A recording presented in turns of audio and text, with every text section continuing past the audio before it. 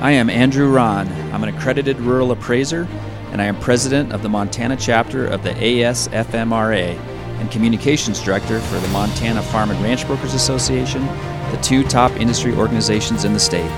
I am also the proud creator of Montana LandSource, the industry standard for access to rural land listings and sales, and land market information and insights. There is no other more comprehensive resource for insider Montana land information than Montana LandSource. Go to www.mtlandsource.com. I am part of the Ranch Investor Podcast because I want to be part of the conversation with other top land experts on the future of the land market, land investment, land ownership, and management. I'm Colter DeVries, owner of Ranch Investor Advisory and Brokerage Services. I'm an accredited land consultant with the Realtor Land Institute and proud member of ASFMRA. As a former commercial and ag banker, my main reason for doing this podcast is to simply gauge the market's appetite for crowdsourcing investment in a ranch real estate fund. This fund would allow you to hunt, fish, ride, camp, and recreate how you want, while also enjoying the financial and portfolio benefits of investing in a large Western ranch. For rural land enthusiasts who want to deepen their knowledge of the ranch real estate market, grow their portfolio, and be viewed as a trusted advisor, the Ranch Investor Podcast is the most downloaded and informative industry-specific content that intrigues while entertains. Curated by subject matter experts to give you immense benefit, because we believe your time is valuable.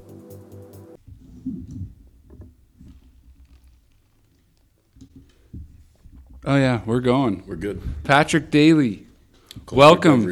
Welcome to the Ranch Investor Podcast. Thank you for coming on. I've been teasing everyone out there with some posts that we have an investment banker here from Chicago. How accurate is that? Well, I would say I'm from Chicago originally, but I've lived all over the country, and I do investment banking as one of my primary jobs. Although it's similar to yours, it's a hated profession in the United States. Everyone needs one when they're looking to buy or sell something. So, why is it hated? I think people see investment bankers akin to accountants and lawyers, a lot of service providers who take, fees out of transactions rather than see the amount of value they produce in the transaction. So generally, companies that have used investment bankers to sell and get higher values still think it was the company solely and not the sales process. But it's been sort of shown throughout the last 20 years, there's a reason investment bankers are still around and still are even involved in cryptocurrency, right? It's because they generally understand financial markets and get better prices or better entry prices for an investor looking to buy an existing business. Well, we'll get into what an investment banker is versus private equity versus registered investment advisor, all of that versus commercial banking. But let's stay on this topic of why you're hated. I mean, there's a big push, I think, in Congress from the left to take away carried interest. They feel like investment bankers are the rich serving the rich and the rich getting richer off the rich. It's cronyism. You guys structure fees to only help each other. You just told me that you create value. Congress must not see that. Well, I would say, so the carried interest is a specific part of a structure on the tax code that involves private equity and real estate sponsors, whereby they put up no cash for what's called a profits interest or a carried interest, and they end up paying capital gains on that as opposed to ordinary income, which you and I would pay. So investment bankers pay ordinary income. Private equity and real estate sponsors generally get an advantage in the tax code to pay roughly half of what we would pay for the same transaction. So the issue is, it's in the aggregate, Colter, is a very small amount of dollars. There are a few people that benefit very heavily from it, but in general, compared to the overall tax issues we have in the country, it doesn't really seem to move the needle in any direction. It's nice for campaign slogans, but the reason is once they get in power, no one goes after it. It's not worth it enough to fight those people. And remember, those people are the biggest donors on both sides of the party. So there's a lot of Republican private equity and real estate guys, but there's just as many, if not more, Democratic private equity and real estate guys. So it's always going to be hard to get rid of that component of the tax code because they structure carried interest similar to way a person working at a company structures options. So if you take away the sponsor's ability to earn carried interest, you might also end up hurting employees at a startup that are actually getting sort of the same tax treatment as they are. And then remember, these guys, and I know some of them very well, they're very clever. They understand the tax code better than anyone in Washington. So the chances of you trying to actually catch them, they'll probably restructure something offshore similar to carried interest, and then they'll restructure something in crypto similar to carried interest. The idea that you're going to get some of the smartest people financially and you're going to regulate them, you and I agree the regulators exactly aren't, right? I don't think that it's going to be viable, and it's also just not economically necessary. Right. Both sides are benefiting from that, just like capital gains 1031s. So 1031s came up in the last 2 years with the new administration. That seems to only benefit those who are holding shares, stockholders, and only rich people hold shares and stocks, not realizing that everyone has a 401k. So 1031 came on the table of we gotta go after the rich and do away with 1031 and get our fair share of this transaction. The federal government saying we got to get our fair share of this, whatever fair might be. But then they realized, we all own real estate and shares as well. And we don't really want to pay capital gains tax at an earned interest rate of 30%. We'd like the 15%, but we'd rather pay none. So they don't want to pay taxes either. And Al Gore, he created global warming with a PowerPoint presentation in 2006. I forget what the hell that PowerPoint was, but an inconvenient truth. This is why we need a producer. Someone can go live with me. But Al Gore has an investment firm. That was his way of promoting his investment firm, was creating this fear in people, hoping that people would move their money to some of his investments, which was solar panels, wind, alternative energies, which at the time was just super speculative, but he had the contacts, the connections, and the political wherewithal to get some favorable regulation in benefit of his investors, his investment firm. So, Al Gore, who created the religion of global warming, he doesn't want to do away with investment bankers, does he? Is it in his best interest? Yeah, Al would be. He's a very bright business guy, right? Yeah. So you just actually outlined which would be a magnificent strategy for anyone. I don't know how thought out it is versus, I've met him multiple times. I wouldn't consider him a close friend, but I know him well. He believes in the climate change, global warming narrative. It's not that he and I think he was also trying to, at the same time, to start an investment firm to try to help solve it. And I was at a conference last week with a number of these, what you and I would call climate investors. They're all trying to make a lot of money off it, but they also believe that there is an issue. That's, and that's the thing is you and I don't, first of all, the idea that climate's changing isn't novel, right? It constantly changes. It's in change since there's been an existence on Earth.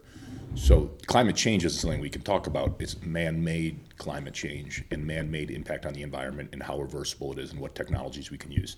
That's the argument isn't about climate change or whatever people want to talk. It's really about where the levers are that we can pull to get it, to sort of see if humans can reverse some of warming. But we also don't know how long warming has been in place, depending on how far you go back.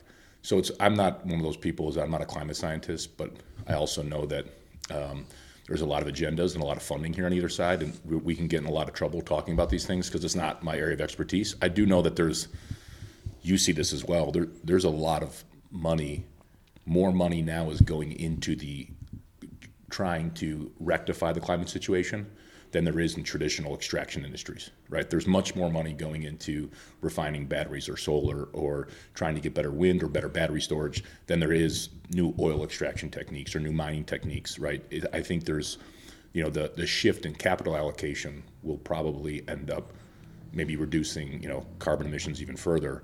The question is does that really impact the climate? And I'm not really an expert to say that.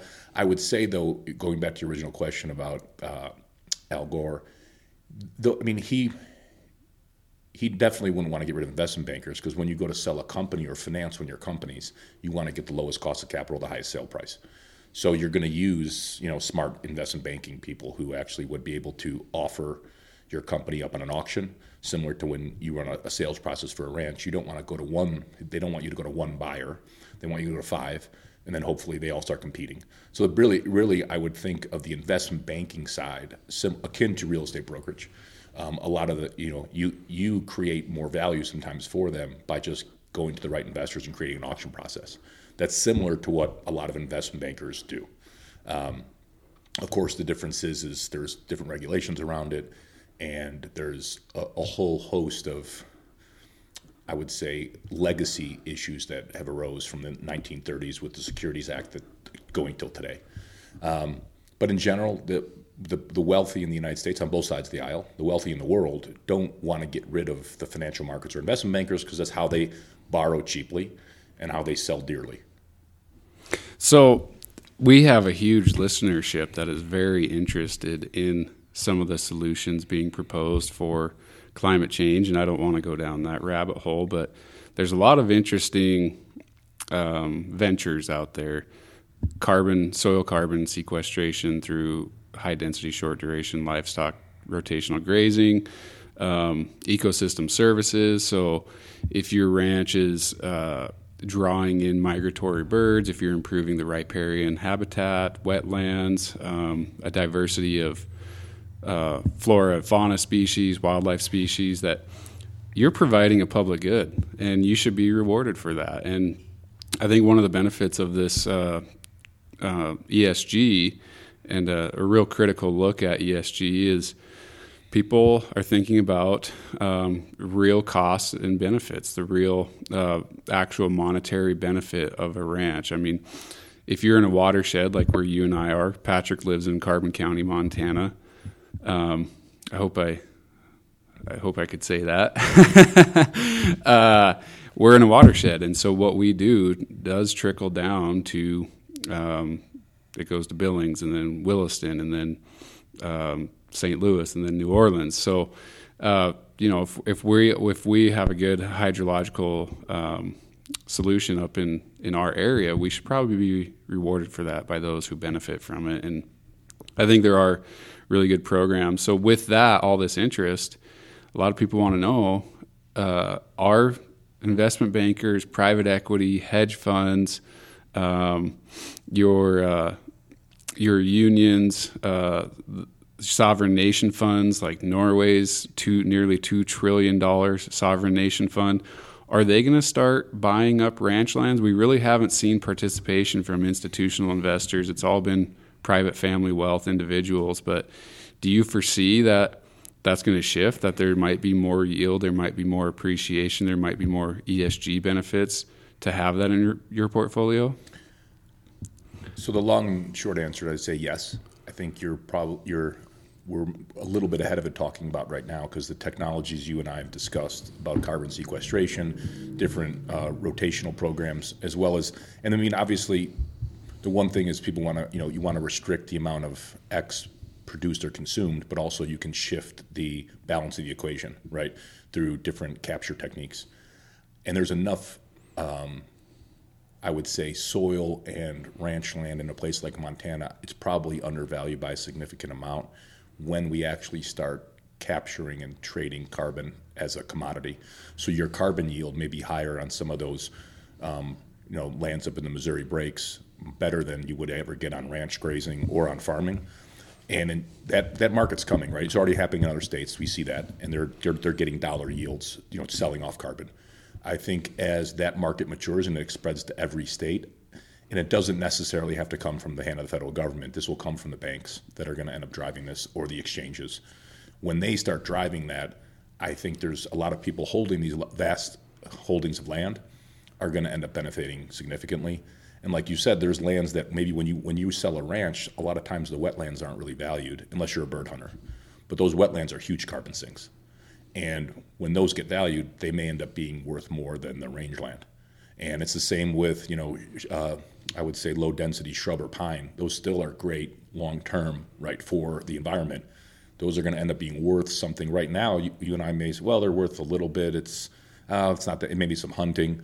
That probably is going to go up in value relative to raw land around a city that's just for development, because they may end up punishing around the city for development, right? Because they're emitting more carbon. Whereas if you and I have a small cabin up in the mountains, it may end up being a lot more valuable with 100 acres around it, even though you can't do anything economically today on it. But if we're actually going to, like you said, value the commons better, whether it's water or carbon or even forestry, wildlife, that's probably all going to happen relatively soon. So your theory would be that the way land is today, even though annual yield, let's say cap rate, so your annual yield, which is basically grazing and hunting in Montana, and then let's net out a management fee, taxes, and insurance to get a cap rate, you're looking at 0.5% a year in Montana. It can't go any lower, but you're saying that are you saying that it's probably undervalued today? That if we monetize other commons, as you said, social goods, ecosystem services, that maybe that will produce a higher annual dividend yield? But sounds like pasture's undervalued. And I would probably echo that. Pasture's probably undervalued. Most large, probably tract raw land's undervalued. It is one of those commodities that, the joke is we're not making any more of it. There's actually less of it every year, right, due to erosion and seawater level rise. So that's just something that I think it's also why the first question that I didn't answer, I apologize, is why are wealthy families doing it and not the funds? Because wealthy families have a much longer time horizon. They're worried about their kids. And raw land over a 100-year cycle has never gone down in value probably anywhere in the world. And there's always a use for it. And we may find more. What I'm saying is we're not actually valuing carbon yield today. So that 0.5% yield may be a 3.5%, because right now we're not getting it, but it's sort of built into the soil. It's built into the reality of where we live. It's just not being valued by the financial markets today. And that also, I think a lot of people either buy that for potential land appreciation, and also it's like an insurance policy, a safety against the world gone mad, which we saw a lot in the last couple of years. People from all over the world bought land in the West as a place they could go and be around sane, rational people. Can you relate to that? Is that what brought you out west? You now have you're in the trees. You were once out of the trees. You could see the forest. Now you've been here almost 3 years. You've made the change. You're living it that people aspire for. People want to do what you have done. You came from Chicago, where I suspect every restaurant you went to on a Saturday night, someone knew you. Given how long you'd been in Chicago, just your social network there, you gave all that up for rural-ass Montana. So what is it like? How has that change been? Has it been worth it?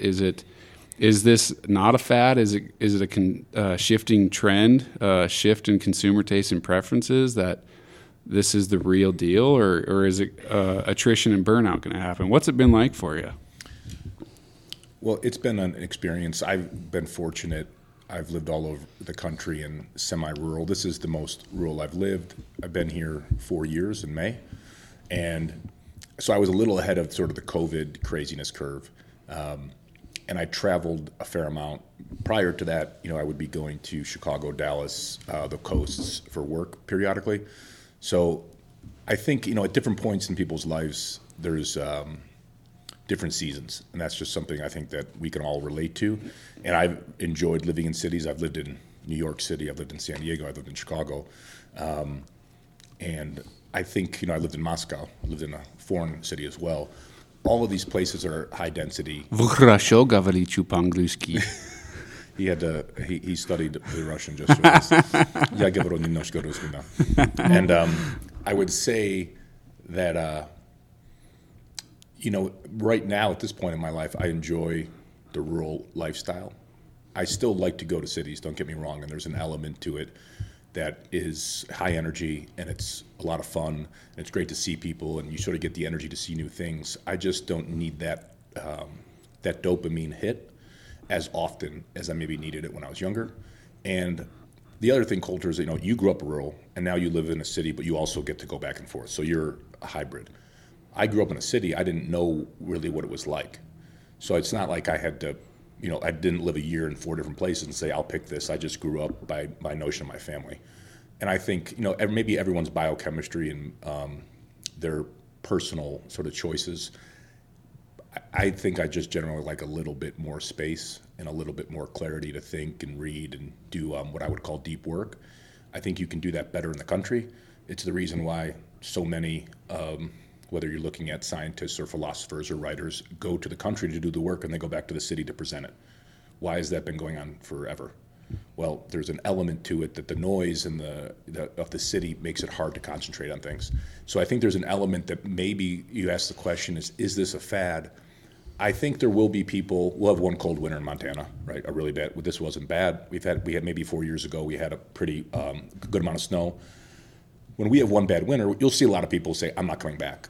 Now the question for you and I is: are they going to sell? Or are they going to just vacation rental their home and come up here for 2 weeks?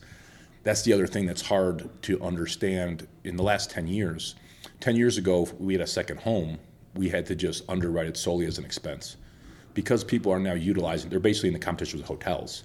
They're not in competitions with you and I, but they're in competitions with hotels. So many people now will be like, I'll just leave my house in Montana. I'll use it 2 months a year. And if I can rent it, then I can, have enough yield to cover the cost. So then all of a sudden the equation has changed for all of us. And so I think that, when I look at it, I don't think there's going to be like a fire sale on Montana property anytime soon. And we know about the cost of construction and inflation. And also, once you build a property in a certain location, you can't take that location, right? So you build a house on a river, no one's going to really build next to you if you own that land. So there's elements to the lifestyle that I think aren't going to go away. I don't think the market will go up, as you and I've talked, the last 2 years. It's not going to continue for the next 10. But I also don't think it's all of a sudden going to precipitously drop. Montana didn't have much of a correction, according to the people I talked to in 08, 09, the way I saw in other parts of the world, and especially in the U.S., right? So even if there's a correction in real estate nationwide, I don't think there's going to be a huge correction here. Maybe some large ranches that you deal with, some of the owners may get in financial distress. They may need to sell. But the individual owners up here, I think a lot of them are just here to stay. And I've met in our county, Carbon County, a number of retirees from California who are just like retired cops and government workers and firemen, and they can live in Montana cheaper. We have no sales tax. They don't have a lot of income, but they're comfortable, and they want to live the lifestyle, right? They want to hunt, they want to fish, they want to hike, they want to cross-country ski, they want to downhill ski. I mean, it is a wonderful, if you're an outdoors person. And one thing I think the misnomer is 80% of people live in California are outdoors people. They live there to do those things. A lot of them are going to move and just partake in the experiences. We just hope they don't bring their politics. Yeah, and I'm going to plug my last season's sponsor, landtrust.com. Nick DeCastro, the founder, he's a good friend of mine, so I don't mind giving him free advertising right now, even though I asked him not to sponsor this year since I went independent with my brokerage firm and would rather keep Ranch Investor. But Nick was a high-performing, and you're going to probably want to invest in his company, Patrick, Land Trust. They're monetizing all the recreational benefits of ranches, but he was a high-performing Silicon Valley startup, New York City startup. I mean, he was doing it. He was like the Uber-type Airbnb entrepreneur, and he decided, I would rather live where I play and have to travel for work. And I think, you mentioned it with retirees, and you in your 40s, Nick's in his 30s, family. I think that this change is hitting all generations. And that's a great point there. I think it's across it's strange here because whether the nationwide response to COVID showed a lot of difference between the states, and I think people now are paying more attention to who their governors are, who their county commissioners are, than ever before. Maybe most people didn't even know that mattered, But your mayors, your county sheriff, mayors city play, mayors, city mayors in the West don't play as much of a role. The city managers are very powerful, but your county sheriffs are the de facto law enforcement arm. Yes. And if you have a good county sheriff who believes in the Constitution, he's going to take a much different bent than someone who's a political person who thinks they're trying to become another higher level political office. We have a great, sheriff in Carbon. I think that, for me, when I look at sort of across the whole country, there's been a realignment, and it's continuing. And I don't even think we have handle on the numbers yet, right? The amount of people who've left, and I don't mean left, maybe they didn't sell their house, but they bought their primary house in Salt Lake City, and they still have a house in California, and they're Airbnb-ing it, but they're not living there anymore. Or whether it's Denver or Dallas or Bozeman, right, or Missoula, I think that those probably aren't going back, because if you can work at least even part-time from your house, and you have to travel to the office and do like we're doing in person here, this is great. I think with the advent of more remote work, rural areas are going to become more and more appealing.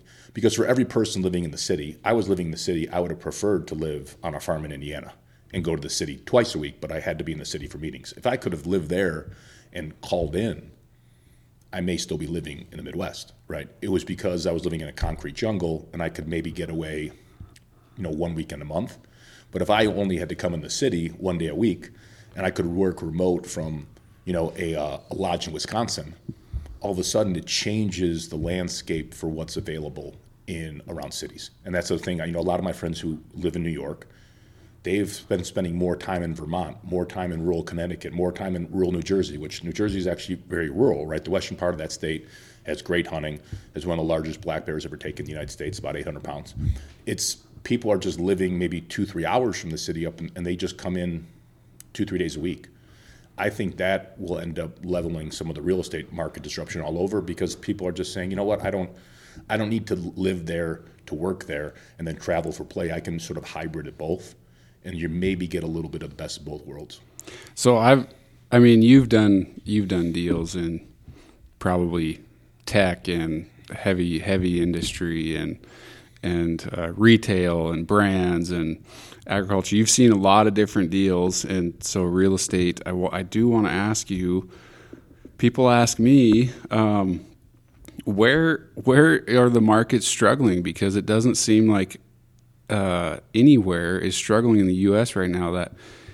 Denver, Colorado, super hot. Idaho, Boise, very, very hot. Missoula, Bozeman, Montana, super hot. And Texas, especially, people are coming from California.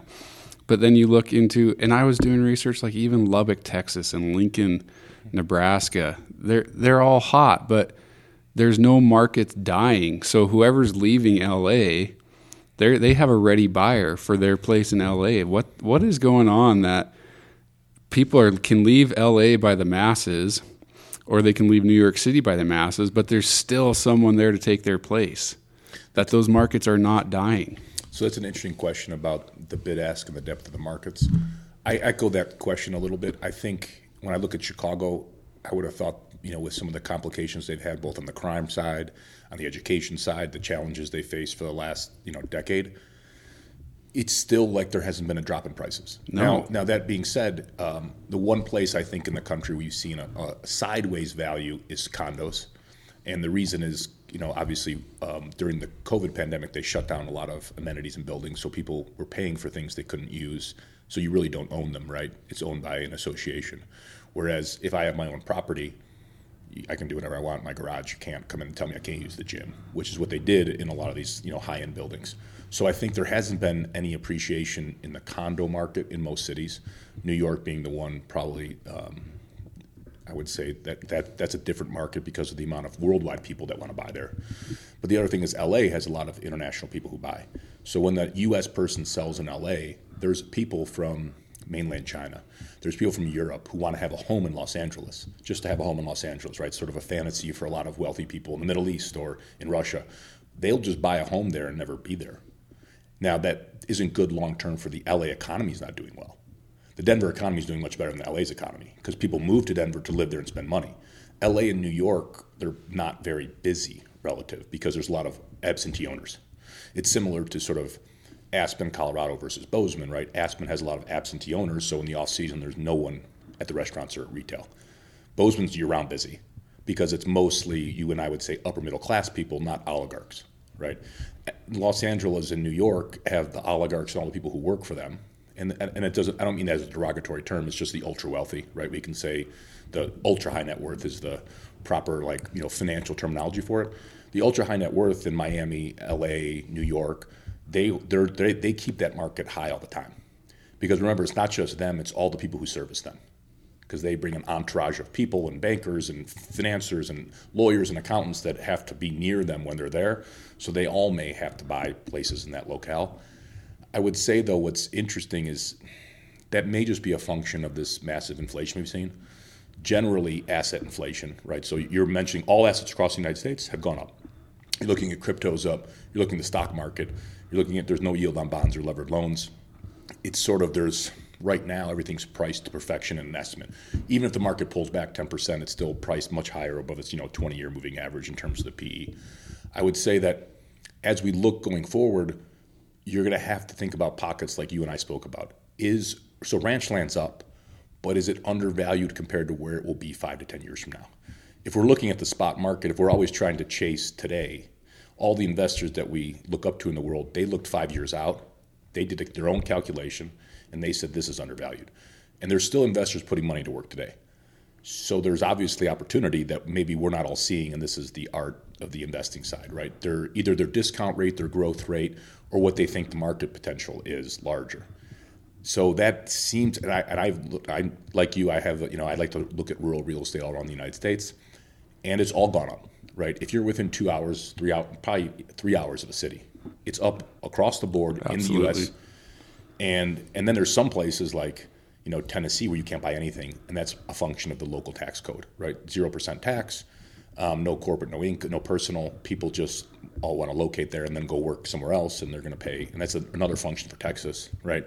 And Nevada, places like that, you really can't even get cheap property because people want to use that as their base and then own a ranch in Montana, but not have this be their residency. No income tax in Wyoming. And Wyoming's another example. If you and I could put up a subdivision there in Cody, it'd be sold out, and it wouldn't necessarily be anyone who would live there. They would maybe go there for a month, because domicile their business there. 2-3 months a year. It's beautiful, right?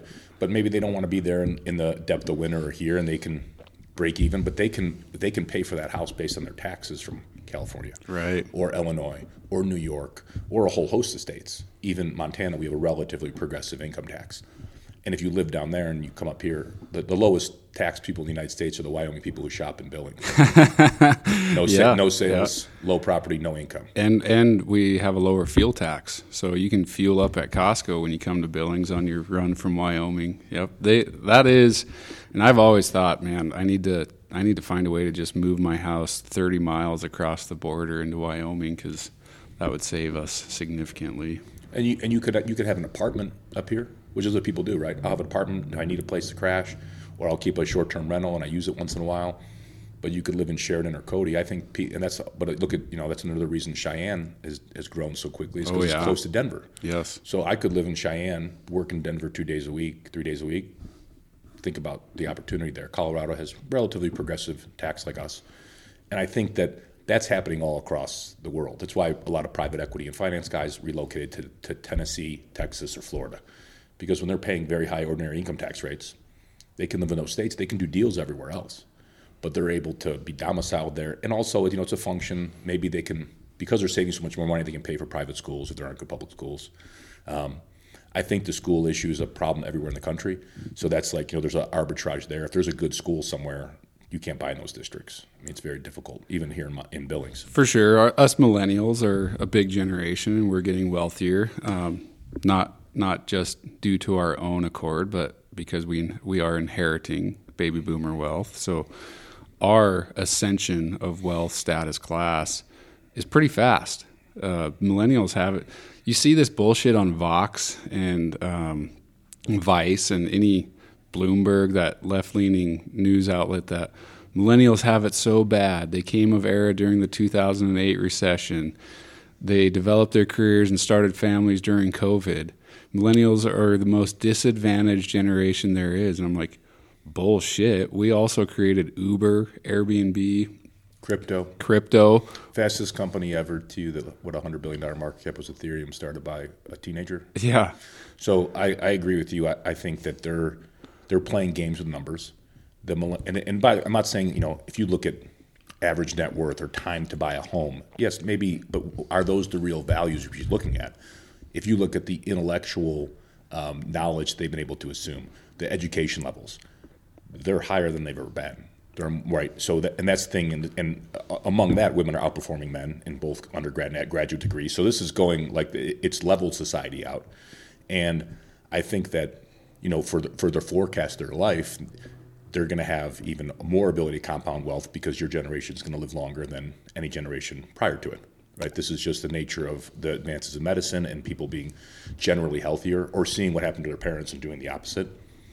Oh yeah, it's unbelievable the amount of opportunity we have available to us, but also the amount of opportunity that's, I don't want to sound like entitled, but that's coming to us from our parents, from baby boomers who've created a huge nest egg, and our parents didn't have that. They worked. Your average baby boomer took shitty jobs in the summer as a high schooler. They worked through college. Your average millennial did not take shitty jobs in the summer, and they didn't work through college, but they're still going to get a huge nest egg from their parents. And that's a good point. Maybe this segues a little into what you were going to ask about the growth in sort of RIAs in the United States across the board, right? The registered investment advisors. I've heard that. That's just, yeah. Well, there's huge need. There's numbers somewhere between 12 and 20 trillion dollars. So that's going to exchange hands between what you're talking about, the baby boomers and the millennials. As that happens, the one thing also about millennials is you guys are more fluent in technology and looking at, and you understand incentives, right? And that maybe is sort of inherent. Maybe if I went into a discussion, they don't understand it, but they understand when someone has an incentive to do something against them. So that's something the RIA has a fiduciary responsibility. It's a legal term that they have to act in their client's best interest. Whereas a traditional broker in a wirehouse who's not an RIA, who we would call, they actually don't have to act in your best interest. They can act in their company's interest. The whole idea of the RIA was a specialty person, like a financial planner who has to act in Coulter's best interest to give him the best financial plan based on your risk tolerances and your goals. So the rise in the RIA industry, which, we can get numbers on this, and when we have your producer, we'll be able to do it. 20 years ago, it was a small part of the financial industry, and now it's fastly growing they're going to end up with the majority of the individual assets. And as that shift happens, as the millennials take over, they're going to be moving it mostly to RIAs because they want to make sure, at least at the end of the day, you have to act in my interest legally. And if something goes wrong, I can fight with you about it. Whereas if it's a traditional structure, they were just acting for their own commission, their own standard. So the RIA industry is going to continue to grow. And as this wealth transfer happens, they're going to garner most of that wealth. So it may come out of commercial banks. It may come out of traditional wirehouses, which would be the big investment arms of the large commercial banks. And it's going to go to these smaller RIAs where you may know the person, you may play golf with the person or fish or hunt with them. And they may not have the best returns, but you know that they have your best interest at heart. And that's sort of what's probably going to happen in the financial industry. Is going to keep this realignment happening over the next 10 to 20 years. Well, for people who don't know Patrick Daly, I do want to get a background from you. You are alpha as alpha male comes. If people are watching this on YouTube, which also plugging YouTube channel, we're going to start releasing some pretty good behind the scenes episodes, but also I'll be out interviewing ranchers. Casey Fitzsimmons, who's a former NFL player. We've got an episode coming up with him on YouTube. Talk about another alpha male. So if someone's sensitive to hyper masculinity, this episode with Patrick Daly is probably not for you because his arms are huge. He's got some tats, and you were special forces in Afghanistan before you were wearing a suit and tie. Is that right?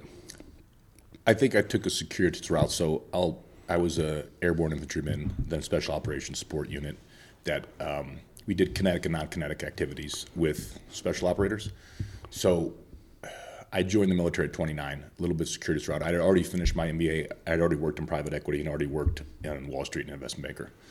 So that's not the traditional route to go in the military. So you went from Wall Street to a grunt.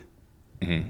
Yeah, I enlisted and started at the 82nd Airborne in my career as just a traditional infantryman. At 29, when most people, I would say at 29, a lot of people's paths are pretty set, especially if you have a good thing going. And I know you did have a good thing going. You had the world at your fingertips. You could have done anything you wanted with your success in Chicago. I'm sure at 29, any Friday night, you'd walk into a restaurant and people would know you and shake your hands. But you chose to go into the military. You have to remember there's a specific time in history, right? So there's always a timing aspect to markets, to investments, to life. So this was 2004, the height of the Iraq War. We were losing the most amount of troops that we'd ever lost since, I think probably since Vietnam, month by month. And so recruiting numbers were down. It was a tough period. I was 29 years old, decent shape, single, unattached, financially independent at that time. I didn't, rely on anyone for anything. I had a very well-paying job. And one of the things I, thought about was, 10 years from now, I can make good money. I'll make a lot of money, and I'll be sitting at home probably wishing I went in the military. And so what I called this was more of a regret minimization decision as a joy maximizing. I didn't think about the tail risk of potentially dying, because young men generally don't. And it's still, the absolute numbers were relatively small compared to the base rate. It was high. So on a probabilistic way, it was probably a high risk decision, but on an absolute risk decision, it wasn't that much higher. And so, when I looked at it, it was something that I figured, this is going to be one of the longest wars in American history. I'm a 29-year-old single unattached male. I probably should go serve my country. And it was simply that. It wasn't, I think some people thought I wanted to do it to ultimately go into politics, but obviously that didn't pan out. I'm in the same profession I was in 2004. I'm doing the same thing now that I did before I was in.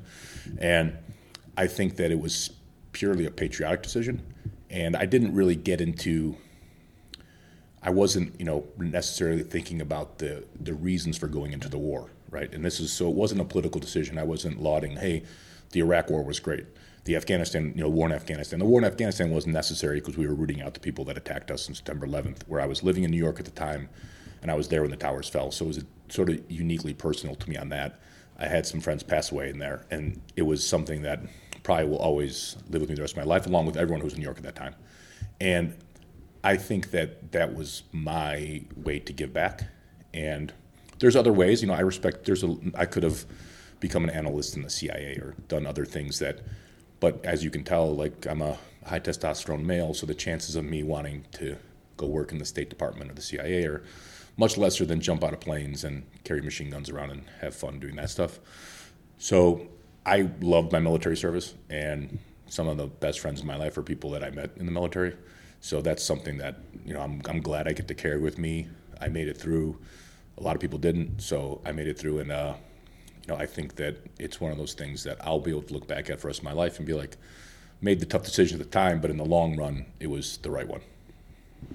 Yeah, and I'm sure it just fits with your values, because you and I went hunting in the Castle Mountains, and you were a fish in water.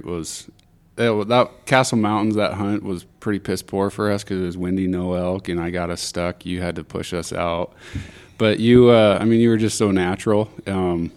It was easy for you. It wasn't, it was relaxing. It seemed like it wasn't high stress. You knew what you were doing. Not that we were in any sort of danger. That's not what this is about. It's just, it can get frustrating when you get stuck and when you're not seeing elk and when it's windy. But you obviously have a different paradigm because you see propane tanks when we drive around. But inside joke there is Patrick does not like white propane tanks outside of large custom homes in Montana. Well, my only issue there is, how you and I talked about, it's just not that much more to bury them. So why wouldn't we use that buried propane tank as opposed to something that could destroy your house above ground next to it, and just the natural beauty disruption? Yeah, but just going back to, how long were you in Afghanistan? You went from probably having a pretty damn nice condo in New York City and Chicago and everywhere you've been.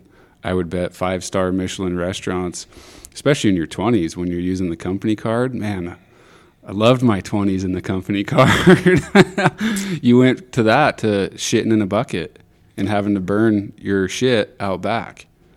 Well, and I think part of that culture is something maybe you alluded to earlier, was, the range that some of our parents had, right? So they sort of had to work pretty shitty jobs at different times in their life, and that gave them perspective.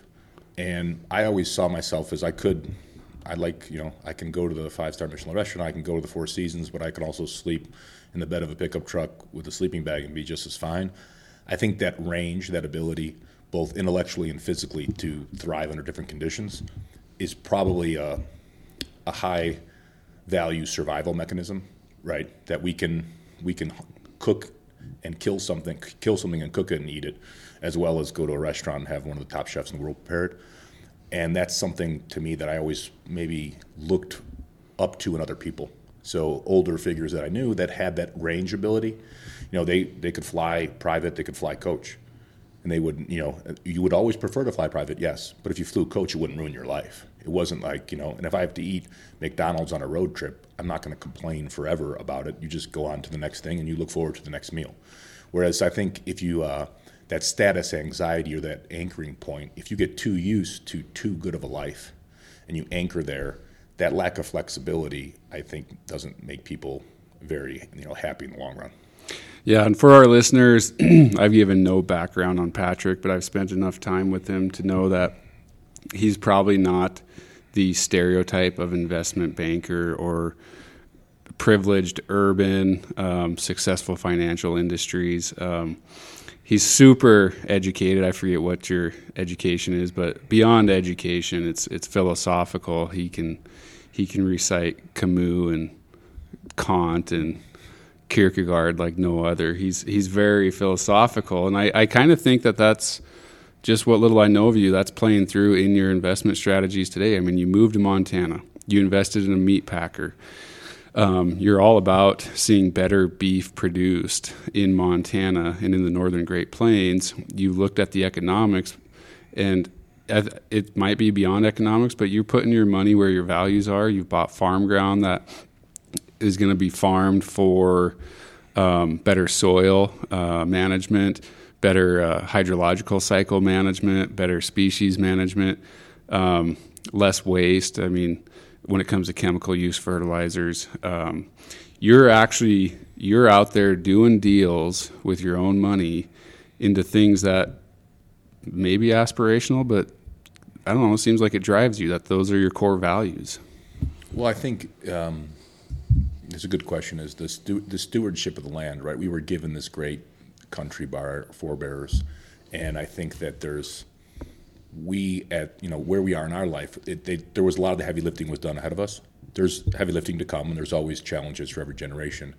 But we're in a place where if we take good care of the land, and we take good care of the industries and good care of the other Americans, I mean, we're starting on third base in the United States for the whole world. And I know it's hard for maybe everyone. I definitely had a huge head start on a lot of people, and I had I had a 2-parent house, and my parents were educated, and I was given the ability to get educated as well. And I think that, but relative to the world, the lowest person in America is still upper middle class. And that's what I think people don't really understand is in the United States, the lowest income person is upper middle class in terms of income for the entire earth. And that's not easy unless you've traveled and you've seen other places.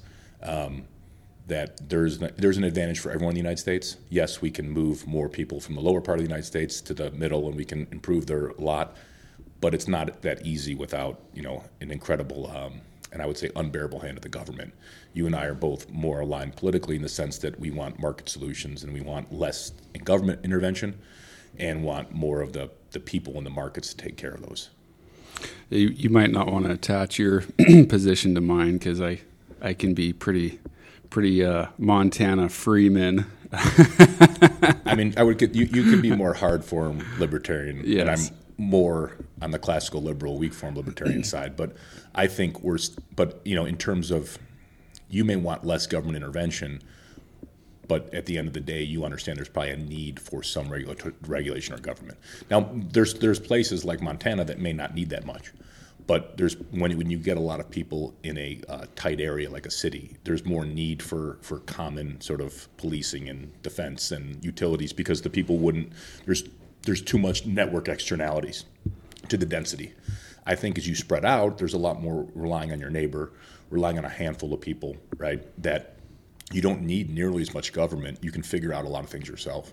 And that's why there's always been a tension in the United States between the rural and the urban, because rural people have things fixed before the government gets there. And a lot of the urban people don't have the ability to fix anything until the government gets there, right? They don't have heavy machinery. They don't have people skilled in trades. They don't have as many blue-collar abilities. Whereas in the country, generally for the last 100 years, there's people generally taking care of themselves. Highly recommended book is Vigilantes of Montana. It's definitely a proud history and heritage of Montana, and it goes back to Bannock, our first gold rush in Virginia City, 1863, 1864, when there were no law. We were still a territory, still had Indian tribes, but it explains it was written within 5 years of Bannock and Virginia City's boom. It was a first-hand account, and it's deemed kind of a justification and explainer for why vigilantism was necessary. And very good book. I highly recommend Vigilantes of Montana. But we're approaching the top of the hour. I think people are going to want to hear more from you. Please do comment, send a message, let us know what you thought of this episode. Patrick, he works here in Billings, lives in Carbon County.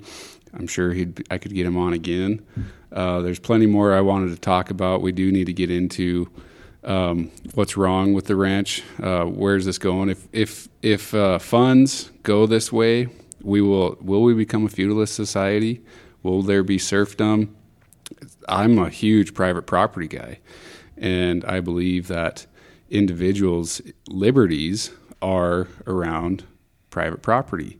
Owning land is freedom, and so that could be threatening to future societies if we don't have individual landowners on a large scale. That does worry me and a lot of our listeners. So maybe on the next episode we can dig in. What are your thoughts? I think I'd be happy to dig into that. I took a graduate class in undergrad that was on the idea of freedom and how it arose from democracies throughout history, mostly because of the division between the slave and the free man. And one of the things about the free man is ultimately their vote was tied to ownership of land in most historical democracies prior to even the United States. Originally, they thought of it like that, but our founders ended up changing the rules. They were all pushing for more tied to the land, similar to the Romans and the Greeks. And so I think I do agree with you.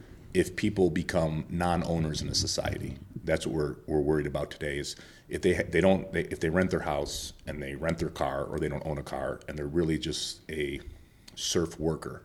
They have no ability to accumulate assets unless they're lucky enough to have parents pass them assets, and then they can become an owner. We're going to end up with a very unstable society. And all of the societies in history, when you have that much of a divide, if you look back, have had usually violence, right? Violent revolts, or cracks in the social fabric that were irreparable. I think that your instincts are right. It's probably something we can delve into, but as the wealth gets concentrated more and more in the hands of some of these funds, even though you may own part of, you may own funds in BlackRock, but if they own the land and you don't really feel the ownership in BlackRock. It's more of a financial instrument. Whereas when you and I walk on the land we own that land. And you're going to have to come take that from me. And it's not going to end well for you or I, but it's probably going to end less well for you. And that's one of the things that has always been part of the United States of America, right? And it's one of those things I think we need to keep a hold on. Because the people invested in the society, the landowners and the owners, even if they own a quarter of an acre, it's not about the wealth. It's about your ownership mentality. I think that plays better in for the long-term health of the United States if we become a financial owners only, and the large funds and the large corporates and the few ultra high net worth individuals own the majority of the assets. That's not going to last either. right? It's just not going to last in place. And that's conflicting with my libertarian values, because I don't know how you restrict BlackRock and TIAA-CREF from owning farmland, BlackRock from owning single-family homes. That's the hot button topic right now, right? I don't know how you do that and still be a free, independent society. You're setting up the rules of the game, which, I mean, I have to accept that we're going to do that as a society. But at some point, all these things do conflict with my purist, absolutist independence and liberties, that I don't think you should restrict BlackRock from owning single-family homes, because where do you draw the line? And I get that that's a slippery slope, but analogy. But yeah, that's I have a friend who said 400 years ago, to prove title, you had to raise an army. And I like that. And today we don't. We have a good society where individuals, which I am at the end of the day, my core beliefs are individualism. Well, thanks, Patrick. This has been great. We should get you on again. I think you've got a lot more to cover here. Yep. Thank you, Coulter. Happy to answer any questions from the audience or yourself next time. All right. YouTube channel.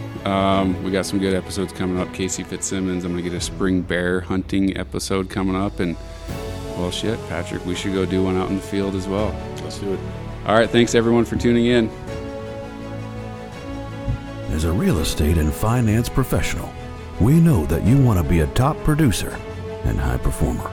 In order to do that, you need to grow your portfolio, grow your influence. The problem is rural real estate is a private and closed-off network that is very difficult to enter and gain acceptance within. It's a nuanced segment that requires years of experience.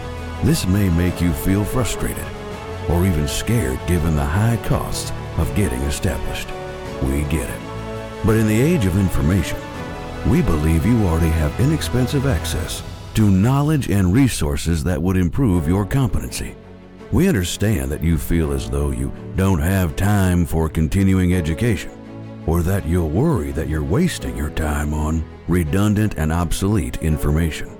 For this reason, we feature only the best accredited and established rural real estate professionals who analyze, transact, and manage billions of dollars annually. No newbies here. Your goal is to efficiently improve your business and be viewed as a trusted advisor. So here's how we can do that together. 1. Starting right now, make a simple commitment to self-improvement. 2. Be sure to make it easy, convenient, and attainable. Rigidity rarely works in the long run for transformation. 3. Make your structure of self-improvement entertaining and engaging. If it's fun and intriguing, you'll have a better shot at making it last. With that in mind, click subscribe on your streaming platform so you know when the latest episode has dropped. Then go to ranchinvestor.com/podcast and subscribe to our monthly newsletter. We also have a private Facebook group simply called Ranch Investor, and this is where we can best interact with you by answering your questions and taking your recommendations. Most exciting, though, is being able to follow us on YouTube by clicking the subscribe button. In the meantime, keep a notepad and pen handy. You'll undoubtedly be thinking of clients and peers in mind as you listen. Go ahead and text or email them a link to this episode for your constant contact, CRM, and your goals of being a center of influence, the expert in your field. Stick with it, and soon you'll stop waiting for the phone to ring with new business. Be the source of knowledge and the maven that other professionals are excited to refer.